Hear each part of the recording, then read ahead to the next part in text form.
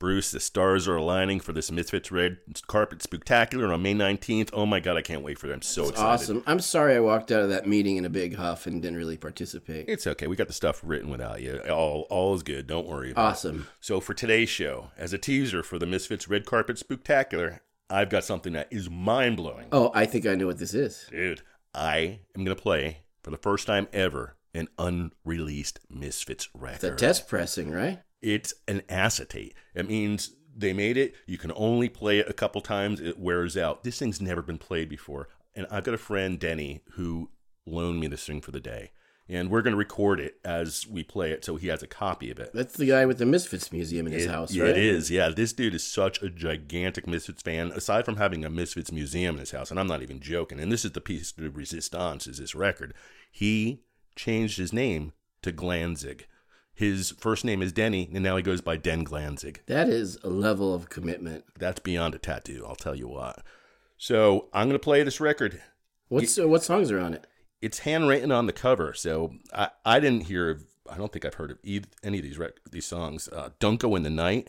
Not familiar. Bloody Red Blood. That one I'm familiar with. And The Creature Walks Among Us, which I'm guessing is the precursor to It Walk is Among actually, Us. Dave, and that's my favorite unrecorded Misfits song. Awesome.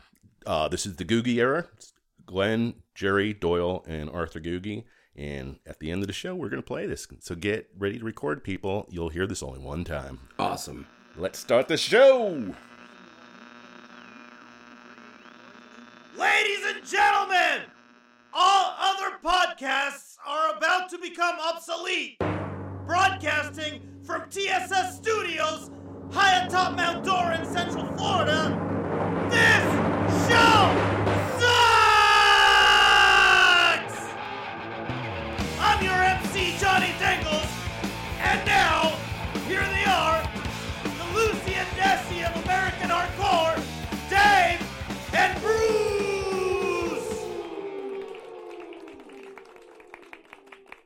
So, how was our weekend, Dave? Why don't you tell everyone? I thought we had a delicious weekend, Bruce. Well, tell everyone what we did. Or what you did. I was nice enough to ask my friend Bruce out to go dumpster diving. That part was nice. We used to do it a lot back in New Jersey and Found Connecticut. some very cool stuff, yeah. Laptops, all kinds of cool stuff. Yes, that's true, but... Okay, I took him behind the high-end steak and seafood restaurant. My car still smells like fish, Dave. Listen, dude, they have the best cold water lobster tails like in the country, and it's aged prime beef, dude. I like prime beef, but I don't like to eat it while leaning up against the dumpster I just pulled it out of. There's so much of it that hasn't even been touched yet, dude. There was a beef Wellington. It was still warm. They're leftovers, Dave. There are teeth marks in some of it. So you go home and you wash it off. Dude, how are you ever going to survive the apocalypse? Now, you bring up a good point. Now, how often do you do this? How often do you eat out of the dumpster at... Kind of a lot. So what I'm really hearing is that this show isn't really doing too well, is it? It's doing okay. Okay. Okay enough for you to eat out of a dumpster, Dave? I'm eating prime steak and lobster. Are you kidding? If that's it from here on in, I'm calling you Dumpster Dave. Hey, those scallops were freaking delicious.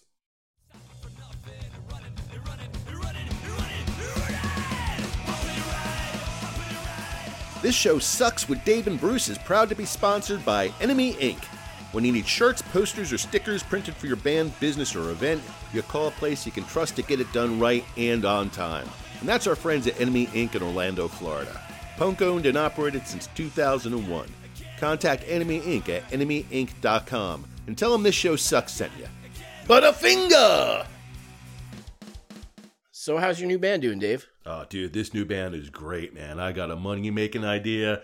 It's going to be huge. I'm really, really excited about this new band. So wait, Creepy Crawl broke up? We had a breakup. Big Jake was off on a Bruise Cruise tour. He's going to be gone for like 6 months. That's so Big Jake. It is so Big Jake. But what are you going to do? So I'm not going to sit around and wait. So I came up with something. Lay it on me, man. I'm so excited. All right. You know how Floggin' Molly is a cross between traditional Irish music and punk? Very, very popular subgenre. Sure. Yep. Go-Go Bordello. Yep. Traditional gypsy music and punk. Sure. I'm going to do a band that combines traditional Italian music and punk. I mean, everybody always thought I was Italian. When I moved down to Central Florida, they never saw a Jew before. They thought I was Italian. And I'm like, I could pull this off. I got a great idea for it.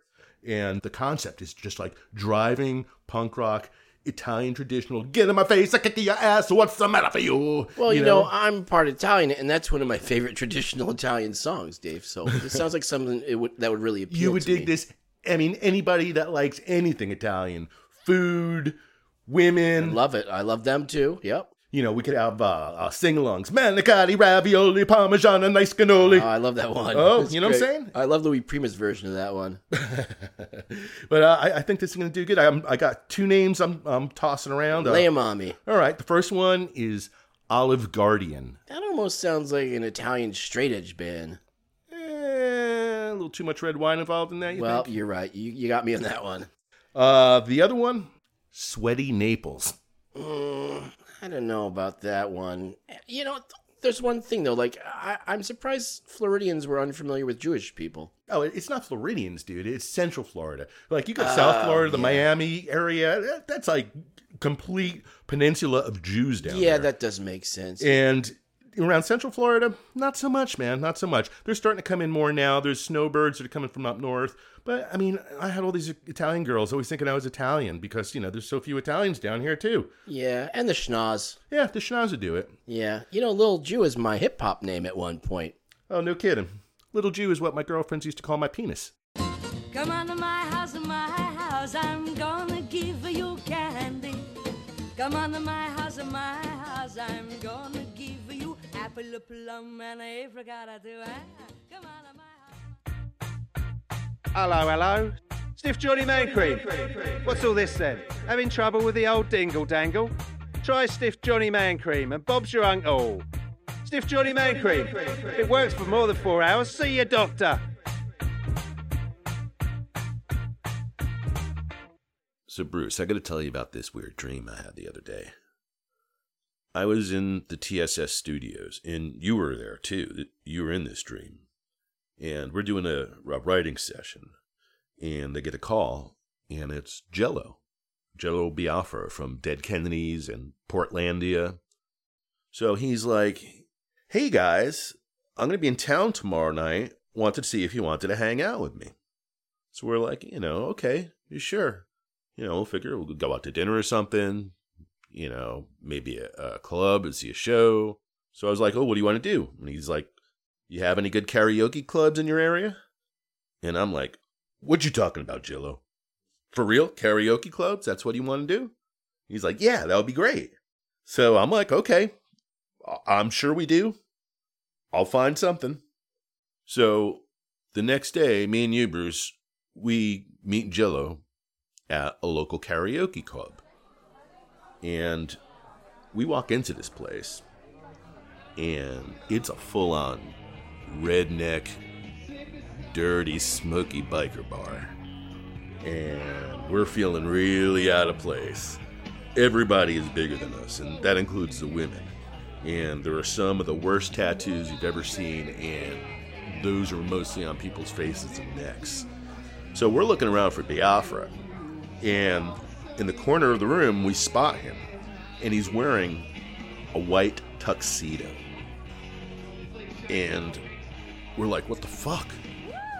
So now he sees us, and he comes over, and he's like, this place is great. Thanks for coming, guys. Are you guys going to sing? And we look at each other. We're like, no, this is all you, Joe. This is all you. So, we're talking for a while. And, Jello could talk. I'll tell you something. For those of you that don't know, that's his hobby. He doesn't stop to breathe. I'm pretty sure he's got gills. So he's talking, and finally it's his turn to go up and sing.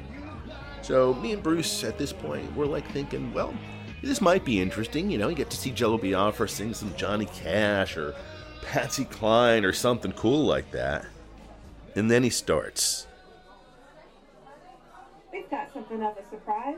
Mr. Jello Biafra singing Oklahoma. Oklahoma, where the wind comes sweeping down the plain, and the waving wheat. And we're looking at each other like, show tunes?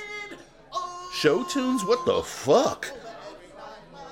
And he goes from one song to the next. What good is sitting alone in your room? Come hear the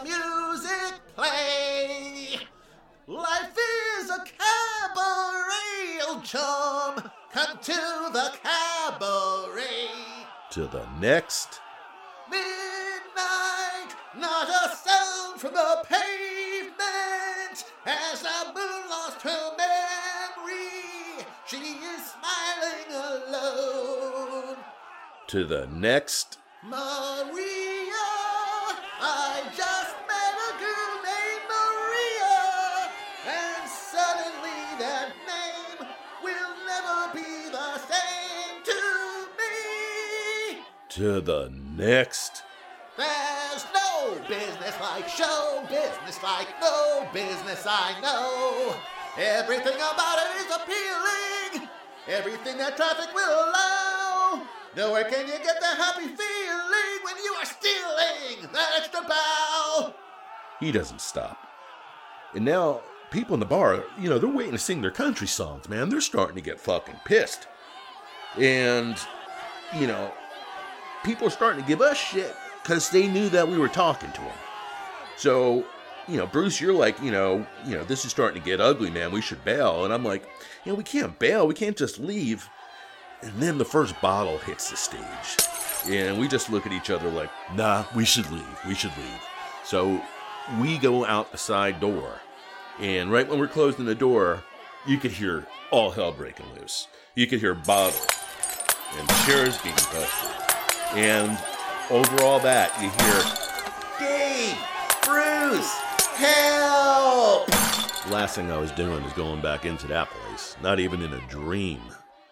They say there's always room for Jell-O, but not in a redneck karaoke club when you're dressed in a white tuxedo and singing Broadway tunes. You know what I'm saying? Dave of AOD. Rawhide. Talking Literature with Dave from AOD and Bruce George Wingate.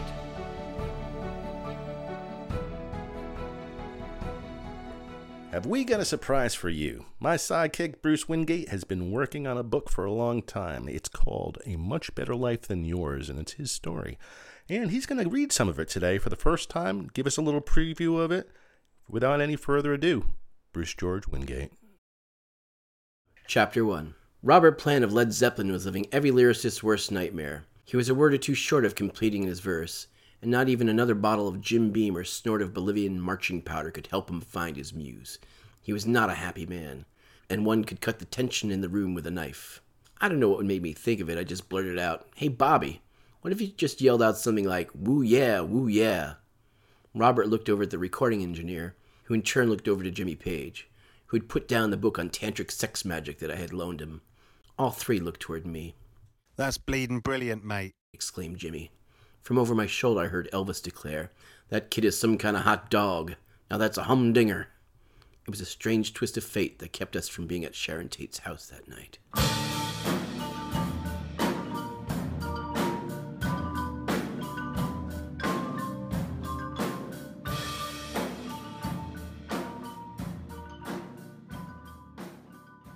Whether you love us, yay! Or you hate us, boo! We want to hear from you, don't we, Bruce? We love to hear from our fans, don't we, Dave? Absolutely. Send all your email to thisshowsuckspodcast@gmail.com. And we want to hear from you on Twitter, Facebook, and Instagram. So go to our website, www.thisshowsucks.com. What are you doing? What are you eating? What are you wearing? What are you thinking? What are you looking at? We need to know. Definitely.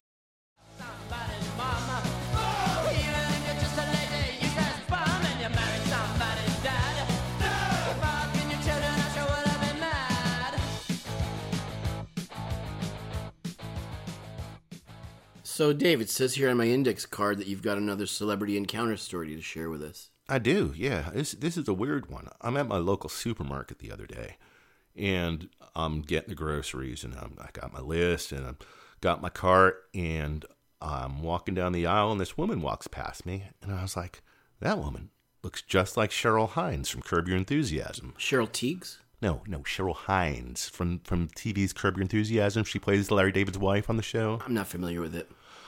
Okay. Anyway, so I'm like, that really looks like her. So I kind of swing back around, and she's picking up stuff from the shelf, and I get close, and I'm kind of waiting for somebody to recognize her and make my point, but nobody did. And I'm getting closer and closer, and I'm like, dude, that's totally her. That's totally her. And I'm thinking, like, why is, the star of one of my favorite shows of all time at my local supermarket? It doesn't make any sense. My wife's never going to believe it. Celebrities, they're just like us. Yeah, this is true.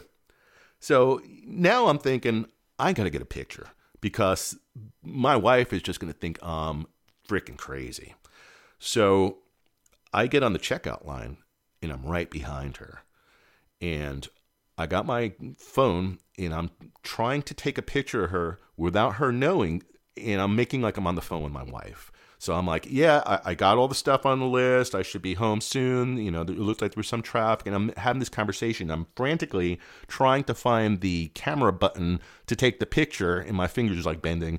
And right when I take the picture, she bends over to pick up her groceries from the cart and put it on the conveyor, and I get a picture of her tits because her blouse was opened. Ooh. Yeah, ooh is right. I mean, awkward. The checkout girl sees this, and she just gives me a look, man, like I'm a pervert. She has no idea this is a celebrity. I'm just trying to take a picture. In her defense, you do look kind of pervy. I get that sometimes. So, to make matters even worse, I'm wearing a Dead Kennedy shirt. You know who her husband is, Bruce? No. Bobby Kennedy Jr. Oh. Yeah, you think? She was really nice. I appreciate her not having me arrested that day. Much nicer than Fonzie. Fonzie was a douche. Hey. I'm a douche. Have I got a surprise for you guys? Oh, what do you got there, Chugo? What is that? I just picked up this Adrenaline OD interview picture disc. Oh, I remember that. That's the one from the BBC, right? I vaguely remember that. Oh, you should play that one. That'd be awesome. Oh, we're running short on time. Oh, we got plenty of time. Put it on. I don't think... Come on, put it on. Yeah, here we go. Awesome. It's loud, it's fast, it lasts for only 2 minutes. Some call it hardcore, punk's younger, angrier brother. Others call it substandard trash played by morons. With us in the BBC One studio tonight, up-and-coming proponents of this so-called movement, Dave of AOD and Bruce of the American hardcore band Adrenaline Odd. First, let's get it out of the way. Why the tongue-twister title of the new LP, Humongous Fungus Among Us? Well, I'm not surprised you asked that, Clive. We've been doing a lot of press junkets for Humongous Fungus Among Us, and invariably someone always asks that question. The title is partly inspired by a volume of E. Cummings' poetry that a fan gave me, and one of our fans, and I've always been interested in wordplay and, the cut-up technique used by the Dadaists like Brian Gysin, as well as David Bowie, and, that's partly the cut-up technique is how we wrote Fuck the Neighbors. I've been doing a lot of shrooms. I really like the shrooms. Clearly mainstream success is out of the question for you, and yet your lowbrow wit and tuneless buzzsaw cacophony seems to have won over some music journalists. As a result, I am now contractually obligated to ask, where do you draw your inspiration from? Clive, I really see AOD. We're just a product of our environment, really. I mean, most of our material deals with themes of contemporary suburban malaise. Fascinating. I believe it was Hemingway that actually said small towns had broad lawns and narrow minds, and, the working class are really denied the real or metaphorical mobility that could liberate us from the limited options suburbia provides. Riveting stuff. Dude, it's 8 o'clock here. What time is it in America? The 80s have really seen a decline in meaningful and remunerative employment for high school graduates, leaving little besides fast food or just, dead-end jobs, really, Clive. Oh, do fuck off. Well, on the surface, I think a song like Trans Am appears to be about class struggle, but I think it also addresses larger issues of cultural and economic disease. You got some teeth, Clyde. A lot of your American contemporaries are abandoning hardcore for the thrash metal sounds of bands like Anthrax or Metallica, or the poppier punk stylings of Screeching Weasel, or the hip-hop beats of the Beastie Boys. And yet, Adrenaline OD seems to keep trudging on in the same vein. Why is that? Well, I think a lot of those bands are like fads, like thrash metal and the poppier punk stuff and hip-hop. I mean, Metallica and Anthrax are good. They're not going to be around for long, though, I don't see any future in that stuff. It's a fad. I think for our new record, we're actually thinking of going in a different direction of sort of mixing elements of funk and metal together. Hardcore funk rock. Have you ever heard the Uplift Mofo Party Plan? Take it off, Chugo. Yeah, I think we are a little short on time. I told you this was a shitty idea. Where did you say you got this copy from, Chugo? The Record Chalet. Oh, this must be my copy. I sold it to them. What did you pay for it? $75. He only gave me $20.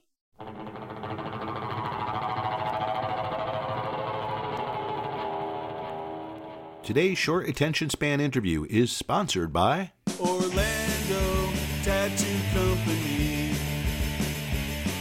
Orlando Tattoo Company.com. And you can also check us out on Facebook. I am here with a true icon of hardcore. He is a frontman for the legendary New York hardcore band Agnostic Front. He's the author of the book My Riot, and he's the subject of the new documentary movie, The Godfathers of Hardcore. Ladies and gentlemen, my old friend, Roger Miret. Roger Miret. Aren't you French? No, Cuban. Dude, I've known you for like 35 years. Why didn't you ever correct me? I just figured you were stupid. And that wraps up another short attention span interview. Now back to the TSS studios. We are very lucky to have a guest with us on the show today. Very lucky. He is the author of the book, This Music Leaves Stains, which is about the Misfits. Awesome book. And he's here to dispel some of the rumors we've always heard about the Misfits and let us know what is true and what isn't. So many rumors. We're going to get to the bottom of them today, Dave. Ladies and gentlemen, Mr. James Greene. Hey, everybody. It's great to be here. Well, there are a lot of rumors that we have written down, and we're just going to go through them one at a time, and maybe you could either tell us if it's real or if it's not real. How's Guys, I'd love nothing more. All right, I'll start this one out. I always heard that Glenn bought an island off of Japan called Toshirojima, and it's also known as a cat island because it outnumbers people 6-1 with cats. That statistic is true. I've read that online, Dave. Does Glenn own Cat Island? Glenn does not own Cat Island, and as far as I know, he's never made any real estate inquiries about purchasing an island or anything cat-related. He does have cats, though, right? He has cats. The only this is what I know about his real estate is last year, I believe late July, early August, he put his Los Feliz property on the market. He had been using it as storage since September 2005 when he purchased a home originally built in 1939 that is in a neighborhood that I think is, I want to say Cheviot Hills. Can you do me a favor and give the address so our fans can go and check it out themselves? Yeah, absolutely. Yeah. The address is startlingly easy to find if you Google Glenn Danzig House. I bet it is. 666 Spooky Lane. It was previously owned by Lucille Ball, and he purchased it for $1.5 million. Wow. But as far as I know, he has not made any purchases involving islands. Were there any red pubic hairs left in the tub? We can put that address up on the website, Dave. That sounds like a good idea. Yeah. Along with the Google Maps. If you're insinuating that Glenn and Carrot Top had anything going, I have found no evidence to suggest that. He makes all his own props, Who, Danzig or Carrot Top? Both, I think. Okay. Well, that makes sense. So, next question. I heard that Jerry left his father's machine shop business to start Harry's Razors. Is that true? That is not true. In fact, I'm fairly certain within at least the last 5 years, Jerry was still working at the machine shop because he made a point in one interview when the accusations of him being a rich punk rock star came up. He's like, I still put in hours at the machine factory and I'm still doing this thing. So somebody's got to pay for that hair. None of them have facial hair, so that's probably what that's true. Really fueled the rumor. I mean, even on their chest, when you think about it, none of them wear shirts. Do you ever see any of them with a hairy chest? No. Not at all. Those are some damn good blades. For Italian guys from Lodi, they are really lacking hair. They are lacking hair. No kidding. So, here's another one. I always heard that Doyle's high school girlfriend used to call him Buttercup. That's one of the weirder rumors, Dave. That I cannot confirm. Oh, he's blinking. It's true. It almost sounds like it was written, not even a real rumor. Someone just made it up earlier Almost today. sounds like the premise to a joke. I don't know. Kinda, yeah. But I will say that I did spend several hours at the Lodi Public Library when I was researching this book, thumbing through old yearbooks, and I cannot... The strangest thing I saw in regards to nickname is there was a candid photo of Jerry on one page, and the caption was, "Ah, booby." He must have really liked tits. Well, what do you know? This next rumor, I think it's pretty true, Dave. The one about the guy that portrayed Squiggy. Oh, David Lander, yeah. Yeah, that he basically he was given money, right? Is that how that? I heard he made like over $1 million doing this. That they bought the rights to the Devil Lock from him, right? That's correct. Squiggy was the originator of the Devil Lock. He originated the Devil Lock. That is untrue. You cannot copyright hairstyles in the American court system. Oh man, that's kind of. Believe me, guys, I've tried. Okay. What two idiots would bring up a lawsuit like that? Hello. Hello. And then the one that I heard was that there was that two of the Misfits were in a porn film called Night of the Living Dongs. That is untrue. No. However, Jerry and Doyle were first in line for the Super Bowl in... I think it was the first year the Giants went in 89 or 90. I mean, the first year of my life. But there was a very coveted piece of videotape where ABC goes down to interview the first two people in line, and it's Jerry and Doyle, and they're like, we love the Giants. But there's no fucking in that clip, and as far as I know, there is no pornographic footage. That now you've told me you've seen this a bunch of times. I thought so, yeah. Unless it was people that just looked like them. I don't know. Could very well be. I can't believe that two guys from Adrenaline OD would be misinformed about something like this. Go figure. Were they clean shaven? Yes. You got a point there. You know what I'm saying? You got a point there. Yeah. Well, the last thing that I heard Jerry only has the patent on the man girdle. That is incorrect based on the volumes and layers of court documents I've gone through. I do not believe he holds any patent on such a product. Fantastic. Well, it's been great having you on the show today, dispelling these rumors. I think we learned a lot today. What do you think, Bruce? I think so. Why don't you tell us the name of your new book? Oh, okay. Oh, you mean Brave Punk World? That's the one. The international... Hey, I'm not done. This is a long title. You got to give me a minute here. I'm sorry. I need to stretch. Brave Punk World, the international rock underground from Alerta Roja to Z-Off. Currently available in hardcover. Awesome. Can't wait to read that one. I enjoyed the first one. Does it have pictures? Because I don't really read too much. Yeah, it has pictures. Awesome, dude. Thanks. Appreciate it, James. Thanks, James. This is it? I thought this was going to be a deep dive. No, that's it. In and out. All right. Thanks, guys. Stigma goes to the movies. Welcome to Stigma Goes to the Movies, a segment where we send the Svengali of cinema, hardcore punk legend Vinny Stigma from Agnostic Front to give us his opinions on the art of cinema. Ian McFarlane's new documentary, The Godfathers of Hardcore, follows two of the most respected men in hardcore punk, Roger Miret and Vinny Stigma from the legendary New York hardcore band Agnostic Front, a band that is just as vital now as when they started over 30 years ago. Vinny, what did you think of the film, The Godfathers of Hardcore? I cried. I cried like a fucking baby. Stigma goes to the movies. All right, guys, it is time. It is time. Can you dig it? Can you dig it? Can you dig it? We are ready to hear the unreleased Misfits record. I'm excited, and normally I'm never really excited for anything. I know this is the most exciting I've seen in forever, man. Yeah, it's true. All right. Here it is. I am opening the package. Wow, there it is, man. I know he's had this in Lucite, dude. So Den Glanzig has not even heard this. I know some record collecting freaks that would go crazy over Oh my god, this is like priceless. I'm so thankful. Once again, I want to thank Den Glanzig for lending us this record. He's a good guy. He's a good guy. I really appreciate it. All right, let's go and give it a spin. Awesome. Take it out of its sleeve here. Careful, Dave. Fuck! Oh my god. Way to go there, Dumpster Dave. Ay, ay, ay. We should go to commercial or something, dude.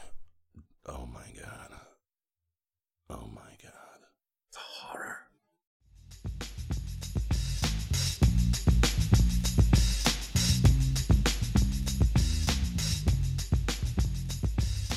This This Show Sucks relies on the generosity of people like you. So please go to our merch page at www.thisshowsucks.com and freaking buy something already. I got all these stickers made, I got these buttons made, they're sitting around, nobody's buying shit. I got shit everywhere. I'm not asking for a fucking handout, go and fucking buy something. What the fuck? Bruce is wasting away to nothing. He's gone down 24 belt notches since we started this show. We offer free shipping. You hear that? Free shipping. We're not charging a TSS Prime fee or nothing. Frickin' buy something. Once again, that's www.thisshowsucks.com. Go to our merch page and friggin' buy something.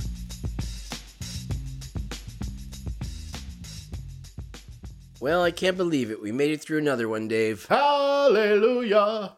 So this week it's my turn to pick a favorite song, and I'm going with Combat Love by a band called Shrapnel. That's a great one. They're from Red Bank, New Jersey, and they were huge in our world because they were one of the first bands that we knew of being local. I think the first time I heard this, I was probably about 15 years old. Saw them on the Uncle Floyd show. I rode away. I got the record. And the very first time I ever went to CBGB's was to see Shrapnel. That was probably in 1979. I think I was about 15 or 16. And I remember walking up to the place and seeing an overturned car that had been lit on fire. And I realized that I found my people. So, and the other cool thing was that we eventually got to work with Danny Ray. Yes, produced our Cruisin' with Elvis and Bigfoot's UFO album. And, of course, Dave Windorf went on to be in Monster Magnet. He sure did. They had another 7-inch too called Cruisin'. This is a little more power poppy than some of the other stuff you might be expecting from us, but it's so good. This record meant so much to us when we were kids. It was a perfect transition from reading Sergeant Rock comic books to listening to the Ramones, and they basically combined those two. You know, and also they were part of a power pop scene that was actually starting to happen in the Village. We had the Speedies. That's very true. And all these great bands were coming out of the scene, and Shrapnel were the big one. You know, and especially, they had some good connections because for a Jersey band, they were playing the biggest clubs. Without further ado, Combat Love by Shrapnel.